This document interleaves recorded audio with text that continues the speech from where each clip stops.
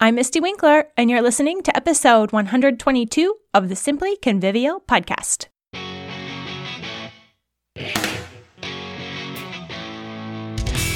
Welcome to the Simply Convivial podcast. I'm here to help you beat the boom and bust cycle by organizing your attitude so you can organize your life. Simply Convivial keeps you on track with the ABCs of homemaking.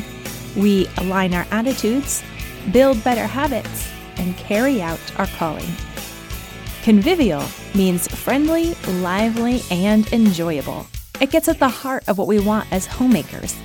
A holistic life that addresses both heart and mind, that brings peace rather than stress, and that directs our attention to what is true, good, and beautiful. So all things Simply Convivial are about managing life with love and diligence.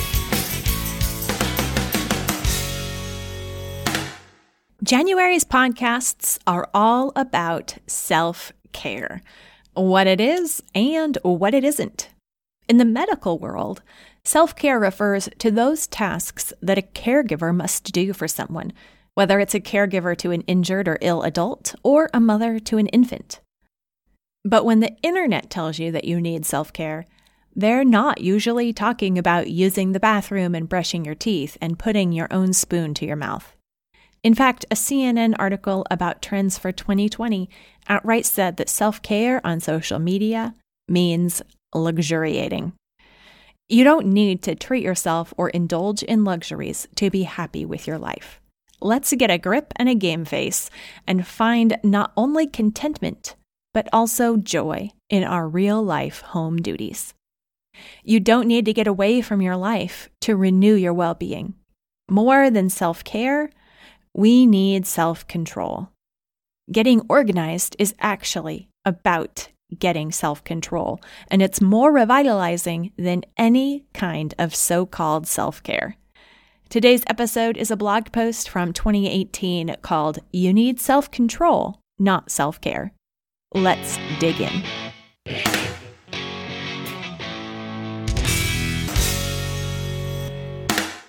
You need self-control, not self-care. The other day, as I stared into the empty bottom of my coffee mug, a movie quote jumped to mind. "I don't want to see the bottom of this glass," uttered desperately. It's an early scene from The Mask of Zorro, before the drunk vagabond is chosen by the master for a transformation.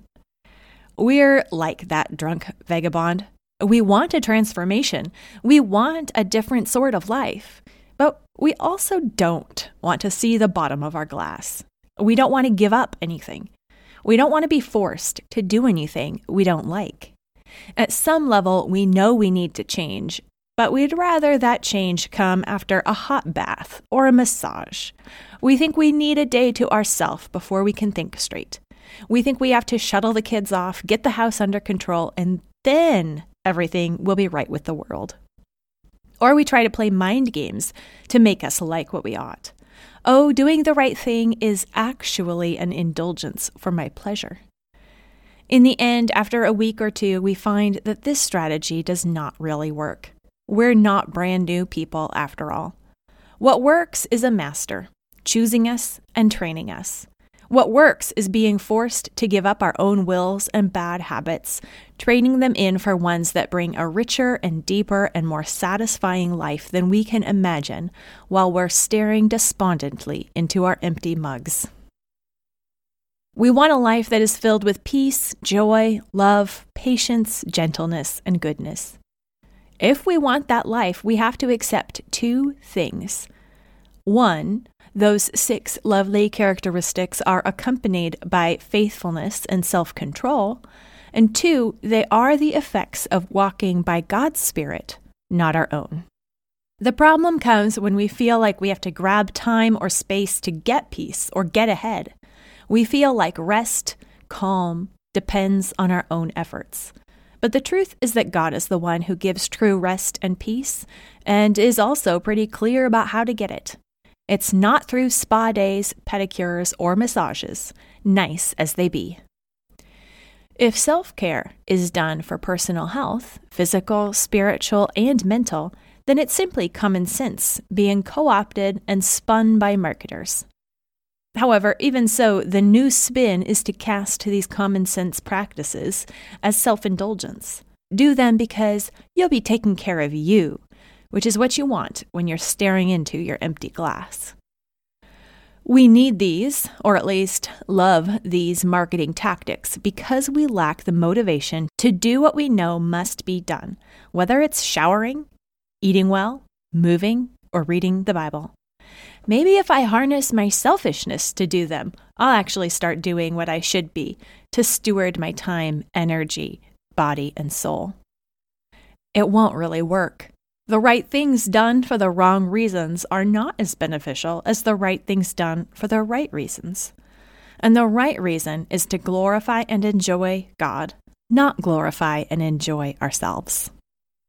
It is true that we'll find more personal peace, fulfillment, enjoyment, and strength when we follow basic personal stewardship.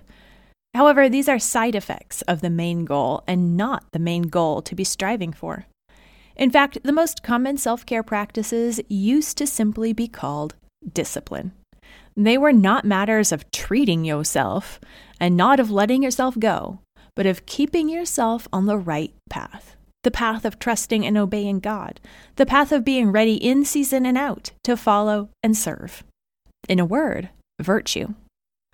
Trying to use innate, natural selfishness to trick ourselves into discipline is not wise and will not result in the lasting growth in virtue and wisdom that we're looking for. Discipline does not seem pleasant at the time, but afterwards gives sweet fruit to those who have submitted to the training. Just like fussy, grabby toddlers, we have inner voices and desires that need discipline. We know how to parent, and we can turn that parent attention to our own selves. More important than making your 2-year-old eat broccoli is making yourself eat well. More important even than stopping a 2-year-old tantrum in progress is stopping, or better yet, preventing a tantrum of your own, whether the tantrum is all internal and mental, pouty and sulky, or expressed in more socially nuanced and acceptable ways. The habits that we need to grow as human beings, whether mothers or not, are simple and straightforward. We already know what they are. We just let our immature selves take the reins too often. That's a habit in need of breaking. And what breaks it? Discipline. Replace it with a new, better habit. Redirect our minds to right ruts rather than bad ones. Renew our hearts and wills through prayer. Ready to grow in discipline, in good habits, and in mature peace and joy? Ready to stop being the desperado staring into your too oft refilled mug and start your hero training? Me too. Simply Convivial Continuing Education is where growth happens, where we increase our confidence, competence, and capacity to cheerfully work out our daily responsibilities for God's glory instead of our own. Go to simplyconvivial.com/membership to find out more.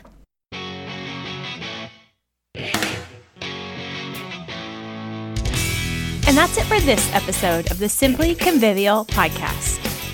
Do you have all kinds of personal hopes and dreams and aspirations for 2020? Do you have a goal list as long as your arm? Are you afraid to set goals or think about improving your homemaking skills in 2020 because it's never worked in the past? I've got just the ticket. Go to simplyconvivial.com/new year and get immediate access to a workshop specifically for busy moms about the why and how to set goals for the new year. Smart goals might work for businesses, but they don't work for moms.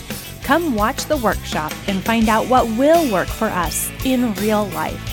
For us as we seek to grow in faithfulness, maturity, and sanctification in our life at home. That's simplyconvivial.com/new year, all one word. No sign-up required. Just pop on over and turn it on while you fold the laundry. Get inspired to dig into your work at home. After all, life is for our sanctification, for God's glory and not our own. So every day, let's repent, rejoice, repeat.